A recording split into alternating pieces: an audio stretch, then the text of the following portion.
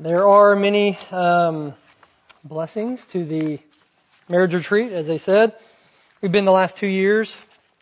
Our little daughter Lucy is one of those blessings. I won't expand on that. Probably shouldn't have said that. Summer in the Psalms, carry on.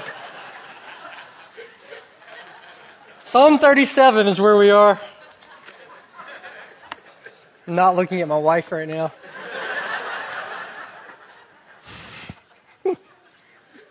She's like ducking out, going to get a cupcake.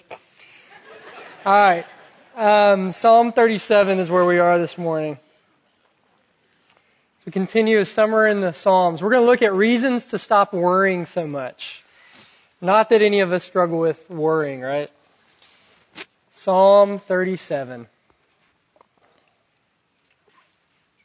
We're just going to read. I'm going to skip around a little bit. We'll start with verses 1 through 11 if you'll follow with me. Fret not yourselves because of evildoers. Be not envious of wrongdoers, for they will soon fade like the grass and wither like the green herb. Trust in the Lord and do good. Dwell in the land and befriend faithfulness. Delight yourself in the Lord, and He will give you the desires of your heart. Commit your way to the Lord. Trust in Him, and He will act. He will bring forth your righteousness as the light, and your justice as the noonday.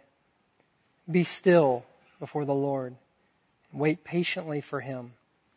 Fret not yourself over the one who prospers in his way, over the man who carries out evil devices.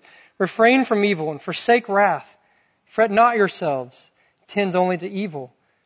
The evildoers shall be cut off, but those who wait for the Lord shall inherit the land. In just a little while the wicked will be no more. Though you look carefully at his place, he will not be there. But the meek shall inherit the land and delight themselves in abundant peace. Skip to verse 23. The steps of a man are established by the Lord when he delights in his way. Though he fall, he shall not be cast headlong, for the Lord upholds his hand. I have been young and now I am old, and yet I have not seen the righteous forsaken or his children begging bread. He is ever lending generously. His children become a blessing. Turn away from evil and do good, so shall you dwell forever. For the Lord loves justice. He will not forsake His saints. They are preserved forever, but the children of the wicked shall be cut off. The righteous shall inherit the land and dwell upon it forever. And lastly, verse 39 and 40. The salvation of the Lord of the righteous is from the Lord. He is their stronghold in time of trouble.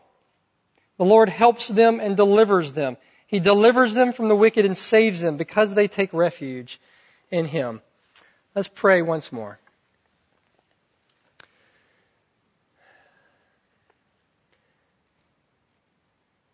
God, many of us, as you know our hearts in all things, come this morning anxious, fretting over things going on in our lives. And so many of us come with so little expectation that you have the power to do anything about that. And we ask your forgiveness for that and ask that you would show up despite our disbelief and be gracious to us.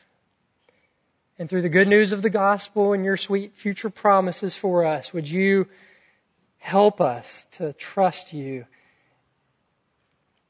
In Jesus' name, amen.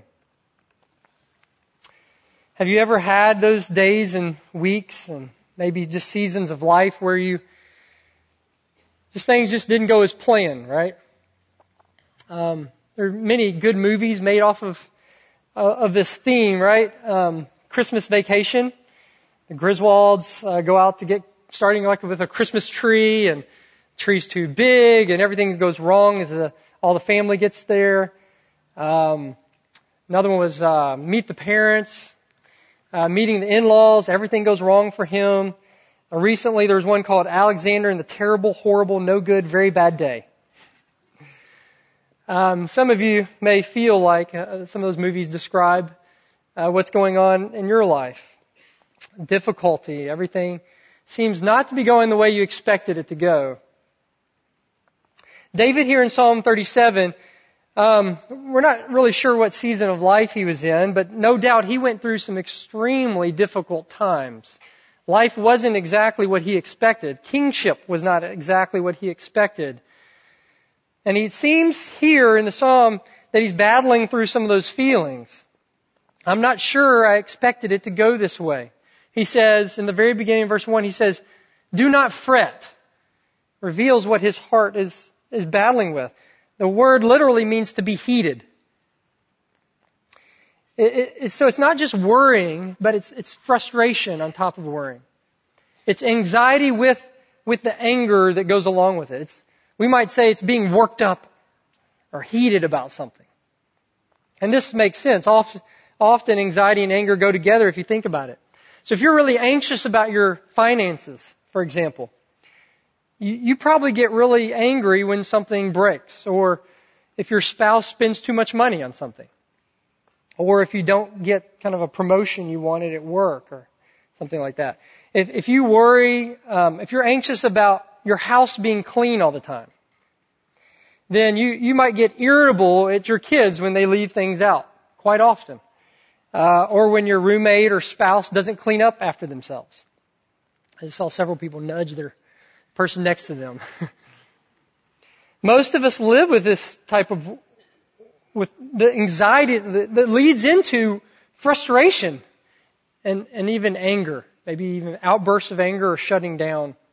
Because this is a huge issue, we're going to look at this the next 2 weeks, and this week we're going to focus on fretting over what we have or maybe don't have, people and possessions in our lives. Next week, we're going to look at how we often fret over who we are, or where we are in life, actually, or where we want to be in life, our purpose and our plans for our lives. The Psalm says both, but this week we'll look at what we have and don't have. So, 2 things we'll look at is simply what David shows here is about fretting, reasons we fret, and then the power to stop fretting. So let's look at a couple of reasons why we fret.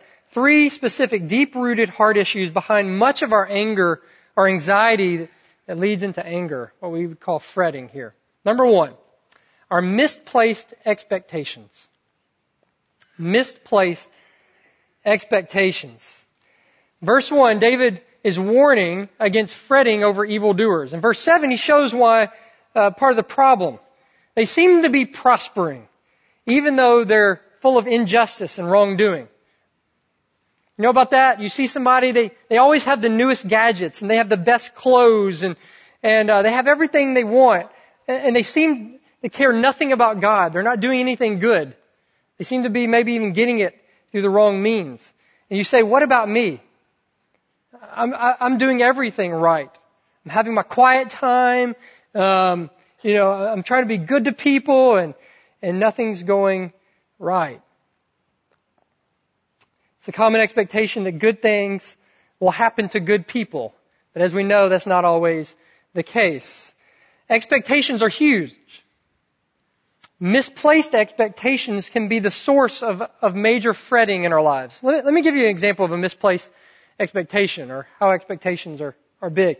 Miriam and I stayed in one of the nicer hotels in Memphis for our honeymoon. And something we couldn't remember right. We were just thinking about this recently on our anniversary, but something wasn't right with the room. We can't even remember what it was, but it caused us to switch rooms. It's probably somewhat small, but see, we went into a really nice hotel with high expectations. And when it wasn't right, we moved rooms. But the year before that, I took my parents to Brazil, and we missed our return flight. And so we had to book real quick. We had an early morning flight, and we had to book a really cheap hotel in the middle of the city. It was really cheap. We had really low expectations going into this little motel thing, and it met all of them. It was so ratty. I mean, with little things running around, and we're basically on cots, but it was hard to complain. We kind of got what we paid for. We went in with really low expectations. Now, if they would have said, "Hey, listen here, this is the honeymoon suite. This thing is awesome," and then we went into the room and we had all that, what would have happened? I mean, there would have been a little bit of anger, a little bit of fretting through the night.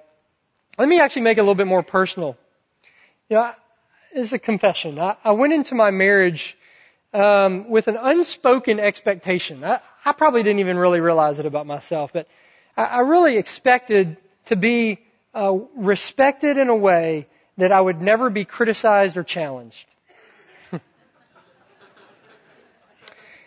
And she's met that expectation, so we'll go on.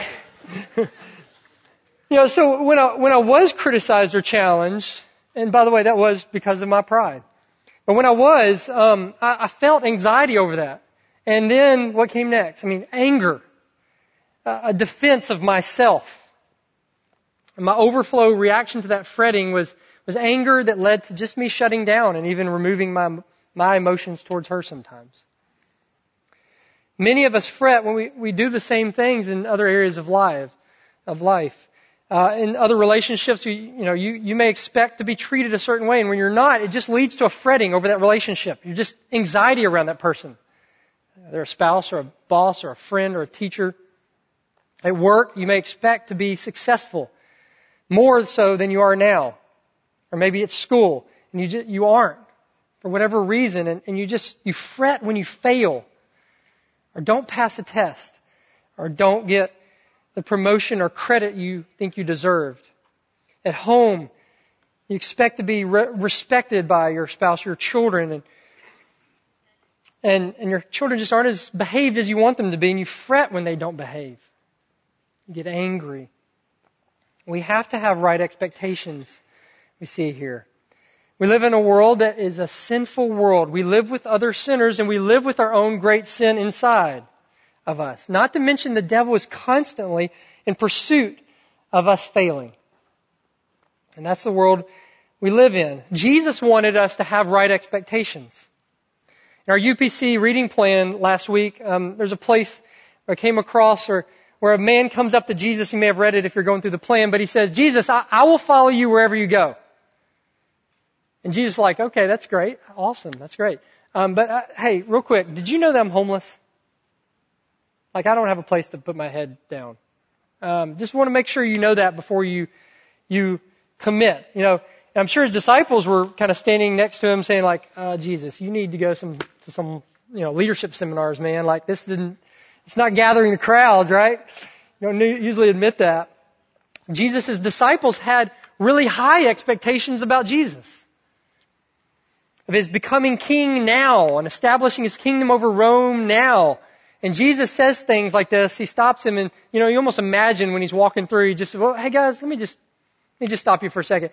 Let me make sure you know where this is all going to end. Several times he says this. I'm going to be beat up. He mentions being spit on. That's pretty shameful. I'm going to die, and this is not going to end well momentarily. I'm not establishing a kingdom right now. And guess what? If they're going to do this to me, guess what they're also going to do to you? I want you to have right expectations. Matthew 10, he says, look, I'm sending you out as sheep among, not shepherds, among wolves. You'll potentially be hated by all, including your family. And many a Christian is experiencing this around the world even today. We must remember as Christians, Jesus said to follow him means denying yourself, he said, taking up a cross, a form of execution daily, and even losing your life. And this encourages us as Christians. We must not buy into the American dream of expectations and set our expectations that we will receive it all this side of heaven. That life will be lived in the honeymoon suite here. We're not at home yet. And the second reason we fret takes us a little bit deeper than misplaced expectations. It goes to our misplaced desires. Verse 1b shows why these wrong expectations come up in us. It shows our heart problem. It says we actually envy those who have everything, who are living the American dream. We envy them, he says. Verse 1. We Christians, you see, we often think like the world. We have that seems to be that has everything that makes them happy. Let me say the obvious here. Desire is not bad, right? God created it in us. Verse 4 actually commands us to be happy. We're going to address that later. But those things we want, a nice car, a successful job, good relationships, normal family, although I'm pretty sure that doesn't exist. all those are good in themselves. Let me give you an illustration. A few weeks ago, my wife Miriam had one of those weeks where everything seemed to go wrong. On Tuesday, the car broke down. On Wednesday, she dropped her phone and it just shattered. Like you couldn't even see the little lines or whatever. She had to, anyway. On Thursday, the AC went out. I went out there and it just looked like a freezer that had frozen over. And so it was really hot. So each day she's texting me. And she's like, honey, this happened. And guess what I didn't text back every time? This is what I didn't text back. I'm just a little bit smarter than this. Honey, you don't need to fret. Don't fret. You shouldn't expect to have a car. You shouldn't expect to have a phone. You shouldn't expect to have air conditioning. I did not text that. Are you feeling bad too? Well, shouldn't expect to be healthy either. I just, don't do that. So, desire for health and comfort and, things that go, well, that's not a bad thing. God actually created us in the beginning to have those things. Desire itself is not bad. James 4 describes how or when desire becomes bad though. When desire becomes a source of a lot of fretting. And he says this, is not the source of your conflicts, your pleasures that wage war in your members? He says you lust because you do not have. You are envious because you cannot obtain them. That's what he says. Lust. He uses the word lust. It's a combination of a word of desire and epi. You know what epi means? Big or over. What he means is it's an over desire. When something itself, in other words, becomes the object of your strongest desire over God, the object of your hope, you place something as your hope and your happiness, then you have a misplaced desire. If you can identify something in your life like that, you found a misplaced desire. Our heart is an idol factory. Yours is. It manufactures things like that, where you set your hope and happiness. You over desire them, and those things will be the object of your fretting, because they're many gods, they're false gods, and they will not make good on their promises. Much of our fretting comes because we trust in. He used the words delight in ultimately something that was never meant to give you hope and happiness, or significance, or love. In other words, you don't just want clothes. You desire that those clothes help you to be noticed by other people at school, maybe. You don't want to just exercise to feel healthy. You want your body to look a certain way because you want to be noticed. You want to be liked. You want people to say, wow, to you. You don't just want a good job. You want the money to make you feel comfortable and ultimately give you the safety that you long for. And oh, how healthy this is. If we can realize that it's grievous sin against God. It's worship to a mini God, a false one. It's ultimate trust and delight in something that's not God. And this means ultimately that fretting, it doesn't have its root in misplaced expectations or misplaced desires. It's misplaced trust. And that's why verse 3 says, don't fret, but he says, trust in the Lord. Verse 7 says, don't fret, but be still before the Lord and wait patiently for Him. It's the same thing as saying, look, Christian, trust Him. Matthew 6, famous passage on worrying, I'll reference next week. Jesus says, when you're worried, you that are worried, you of little faith, He says. This is a faith issue. Fretting comes from unbelief, misplaced trust, from not knowing and resting in believing specific promises God has given you. And now, listen, this is actually good news, though. This is good news for those of you those of us who are ready to identify those objects that cause us fretting, of misplaced expectation, desires, and trust, and really ready to confess and repent of them this morning. because it tells us how we can stop fretting so much. We can hear and believe promises and place our trust in them. So let's look at the power to stop fretting. The power to stop fretting. Only 2 points. Last point. Let me preface this, though. Some of you feel that when I say this, the power to stop fretting, some of you who, especially if you're in a cycle of fretting, you feel like this is your season of life, maybe for a long time over something specific, you just can't, you're in a cycle of just, this makes you anxious. You're fretting over it. You say, it's just what I do, I fret. In fact, this sermon is making me anxious. Sermon about anxiety is making me more anxious. Let me say this. The one reason that many of us fret, we never stop fretting, is because all you do and have done to fight it is you focused on the fretting. If all you've done to battle anxiety is focus on the anxiety, that will never kill the anxiety. Let me give you an illustration. Say you're one of our single college guys over here, and say you're infatuated with a girl on campus, and then she gets a boyfriend, and every day you see her and you see the boyfriend, and it just is an object of fretting because you really think you love this girl, you want to be with her, and your friend comes and says, "Stop fretting so much," and you're like, "I can't. I see her every day in biology class. I can't. I don't have any power to stop fretting." Then all of a sudden, let's say your high school sweetheart moves or transfers into your college, and she's a biology major and comes to your biology class, and all of a sudden she's just more beautiful in your eye. She's a little bit sweeter than the other girl. And all of a sudden, guess what happens to your fretting? All of a sudden you have the power over fretting. Why?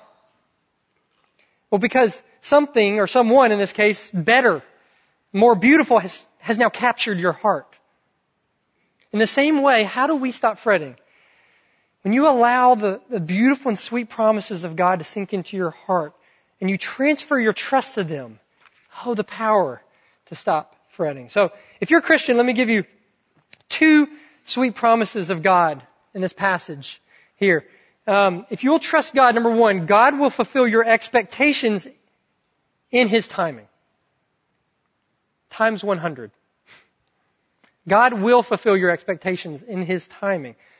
In several ways, David says, look, things are not the way they seem in our lives. We have to see the whole picture. We've got to get an eternal perspective. Let me give you a quick illustration.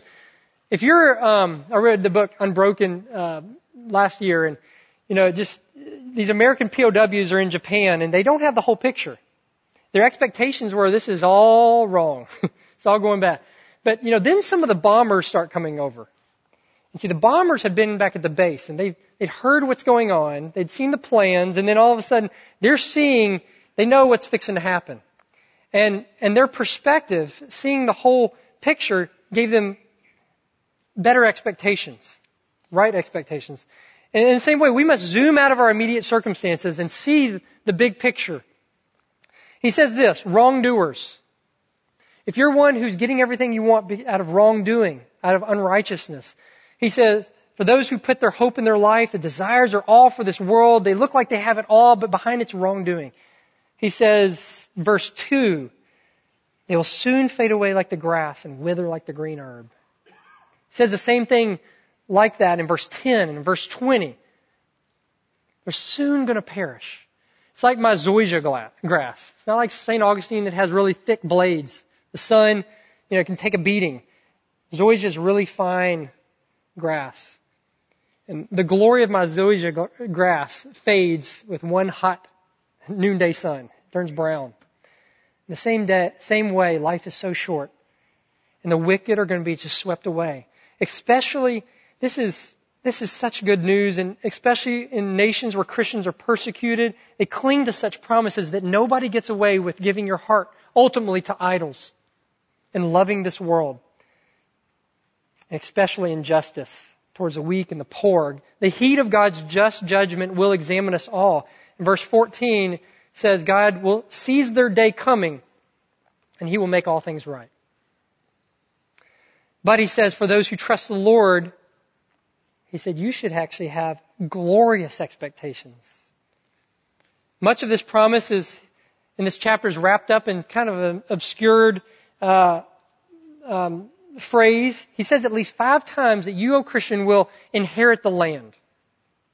Okay? He says it over and over, you will inherit the land. Now this doesn't mean, if you get the image like you're sitting, your grandfather's passed away and you're sitting at his will, and all of a sudden it says, you've inherited an acre of swampland up in North, Florida. That's not the land he's talking about. They would have gotten it, the original readers. They would have thought about the land of Canaan, the promised land. It wasn't just about the land. In this land was wrapped up all the promises of God, of God's goodwill towards them. It'd be a land flowing with milk and honey, delicacies of the time. And God himself would dwell with them. And with God you would have peace and rest from his great love and provision. And the promise is for us as well, O Christian, that you will inherit the land. It's this. It's a promise that God has already planned a place for you where all your expectations will be met. Your greatest expectations in this life will be met. Verse 11 expands on this. He says, look at verse 11. It says, the meek shall inherit the land and delight themselves in abundant peace. Abundant peace is, the word there is shalom. You know that word? You've heard it probably plenty of times. The emotional state of all being well with you. All your needs being met. Completeness. Wholeness. It's the exact opposite of fretting. Is shalom. Have you experienced those times as well? Shalom. Isn't that what you really want? So many have everything they want in life, and they've never experienced that kind of shalom. What they really long for deep in their hearts. And it means this. Look, if you're poor now, if things aren't going right with your finances, look, it's just for a moment. Aim your expectations on the wealth you will have for all of eternity. If you're unsuccessful now, it's just for a moment. Aim your expectations on the honor and favor that you will have with God for all of eternity. If you have a hard marriage now, aim your expectations. It's just for a moment. And all of a sudden, all will be single and you'll be married, united to the Lamb. And you'll never have one regret. You'll never look back and say, man, I just missed out. You won't say that. Our expectations here on earth are just too low, it means. Or too high. But it means our expectations for heaven are too low. And here's how it's supposed to work. Look, if you trust this now, if you trust now that you have such an inheritance waiting for you, that this is the land that's already in your inheritance, it's already yours, guaranteed, you will start to experience this shalom right now. In the midst of the hard, in the midst of the crazy. If, as C.S. Lewis said, if you will aim your expectations on heaven, you actually get earth thrown in. But if you aim your expectations on earth, you actually get neither. Let me illustrate this like this. Say my little 6-year-old daughter, we go over to her house, and this happens a lot. Somebody has a little doll or something. The other girl has a doll that she really wants. She really wants it. And that's the only thing she can think of. It's causing her to fret because she's not getting this doll, And she's like, I just want that doll. And then just say, though, I lean down and I say, hey, Avi, guess what? We're going to go to Magic Kingdom tomorrow. So how much better is Disney than that little doll? What does that do? What does that all of a sudden do to her? Her fretting heart, the expectation of something better, of sweeter, it starts to grant her peace now. Okay, yeah, I can go without that now. God, listen to this. God is so committed to your good, even if it doesn't seem like it right now. He is not withholding anything good from you, Christian. To those who trust in Christ. Psalm 84:11. The Lord God is a sun and shield, beholding honor and favor. Matt preached on this last week. No good thing does he withhold to those who walk uprightly. Psalm 34:10. Those who seek the Lord, listen, lack no good thing. Psalm 23:1. The Lord is my shepherd, I shall not want. If we know the Lord is committed to us as a shepherd. We shall not want. So if you feel that He's withholding something from you, you must not fret. You must trust these promises, and you must wait on Him. He might be working something good. Charles Spurgeon said in a sermon, and this is pretty crazy. He says, listen, there's many a man who has gone to heaven, though not having had his desires, who would have gone to hell if he would have had them. It might be good that God's withholding what you really think you want. When we start trusting in God's promise and resting in His future promises, it really is like cortisone to the itch of anxiety. It's like finding a strong shelter in the stormy times of fretting, a fretting heart that you may have now. It's like Philippians 4:6 famously says, do not be anxious about anything, but in everything, with thanksgiving, present your request before God. And the peace, the great abundant peace of God, which transcends all understanding, it will guard your fretting heart in Christ Jesus. And this makes sense of verse 4. Delight yourself in the Lord, and He will give you the desires of your heart. It's a promise to even now. If you put first, if you make the desires of your heart really this God, ultimately, above all things, your heart will start to feel fulfilled. The desires of your heart. That's promise number 2. God will not only fulfill your expectations in His timing, but God will fulfill your desires in His way. I think the Apostle Paul got this as good as anyone. Philippians 1, he writes these Christians in Philippi from while he's in prison in Rome. And he tells them first, he says, look, I am rejoicing in chapter 1. Now that's crazy. You imagine your Uncle Bob writing you a letter and he's like, hey, I just want to tell you I'm in prison now. I've never been happier. Like, oh, Uncle Bob's lost it again. And many may have thought that about Paul. He's crazy. But it all has to do, he says, with his expectations and desire. In chapter 1 later, he says this in Philippians 1. He says, it's my eager expectation and hope that I will be set free from prison and everything will start going right. No. That now as always, that Christ will be exalted in my body. And he says this, whether in life or in death. For me to live, it's about Christ. Die would be simply gain. How do you say dying is gain unless you know what it means to inherit a land? It's much better than this one.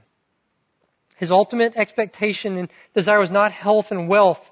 It was that Christ be made much of through His poverty, through a seeming unsuccessful life, through a hard marriage or a difficult job.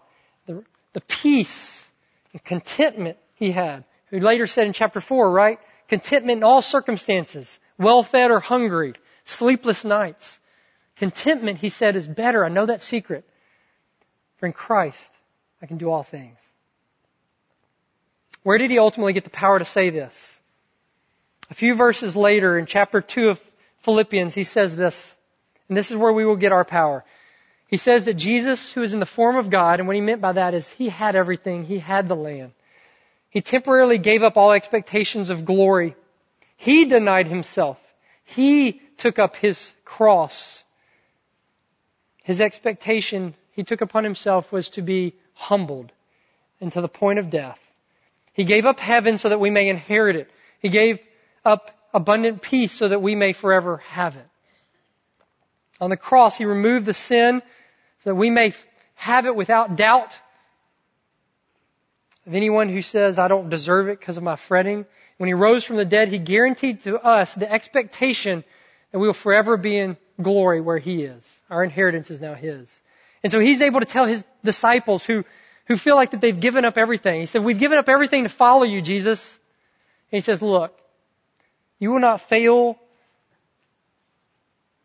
to receive 100 times, both now and in the present, now in the present age and the age to come, eternal life. So the promise is to us, God will fulfill our expectations in His timing. God will fulfill our desires in His way. Let me end with a story that most of you know. Many of you know this man, and the story's been told many times in a sermon, but kind of demonstrates such trust in these promises. Horatio Spafford wrote the hymn, "It Is Well With My Soul." And he lived in the mid-1800s. He's a wealthy lawyer in Chicago. He had it all. He had a beautiful house. He had a beautiful wife. He had 4 daughters and 1 son. At the height of all things going well with him, he suffered the loss of his son. His son passed away. And soon after, October 8th, 1871, the Great Chicago Fire destroyed almost everything that he had. His inheritance, per se, here.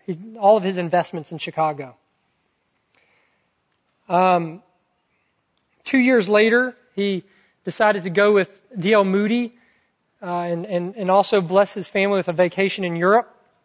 And so go with D.L. Moody on an evangelistic campaign in Europe. And so he sent his family, his daughters, and his wife ahead of them. A few days later, he received a letter that the ship that his family was on had collided with another ship and had gone down. And the letter just said your wife had survived and all your four daughters did not. On the boat ride over to meet his grieving wife, he wrote the famous song, "It Is Well With My Soul." The lyrics, if you can see them, describes the amazing peace he had in his heart. When peace like a river attends to my way, when sorrows like sea billows roll, whatever my lot, you've taught me to say, it is well with my soul. How did he go through such loss without fretting? How do you go through such loss in the midst of difficulty? Where's the power? Verse 2 and 4 of his song. Look at where his focus is. Though Satan should buffet, trials should come, let this blessed assurance control that Christ has regarded my helpless estate, and he shed his blood for my soul. Lord, haste the day when faith shall be sight. See him setting his eyes on what's to come, and the clouds be rolled back as a scroll. The trump shall resound, and the Lord shall descend. Even so, now it is well with my soul. God is good and will fulfill his expectation in your life, in his timing, when your faith shall be sight. God has regarded your helpless estate, and he will fulfill your desires in his way. Entrust yourself, your expectations, your desires to this God. Let's pray. God, we pray that you would empower us to see how you did not deny anything to show your love for us by sending your Son Jesus to make all this inheritance possible, dying on a cross and rising again. We know that if you did not hold him back, you won't hold back what is our good. And we just pray you would help us trust these promises. Pray all this in Jesus' precious name. Amen.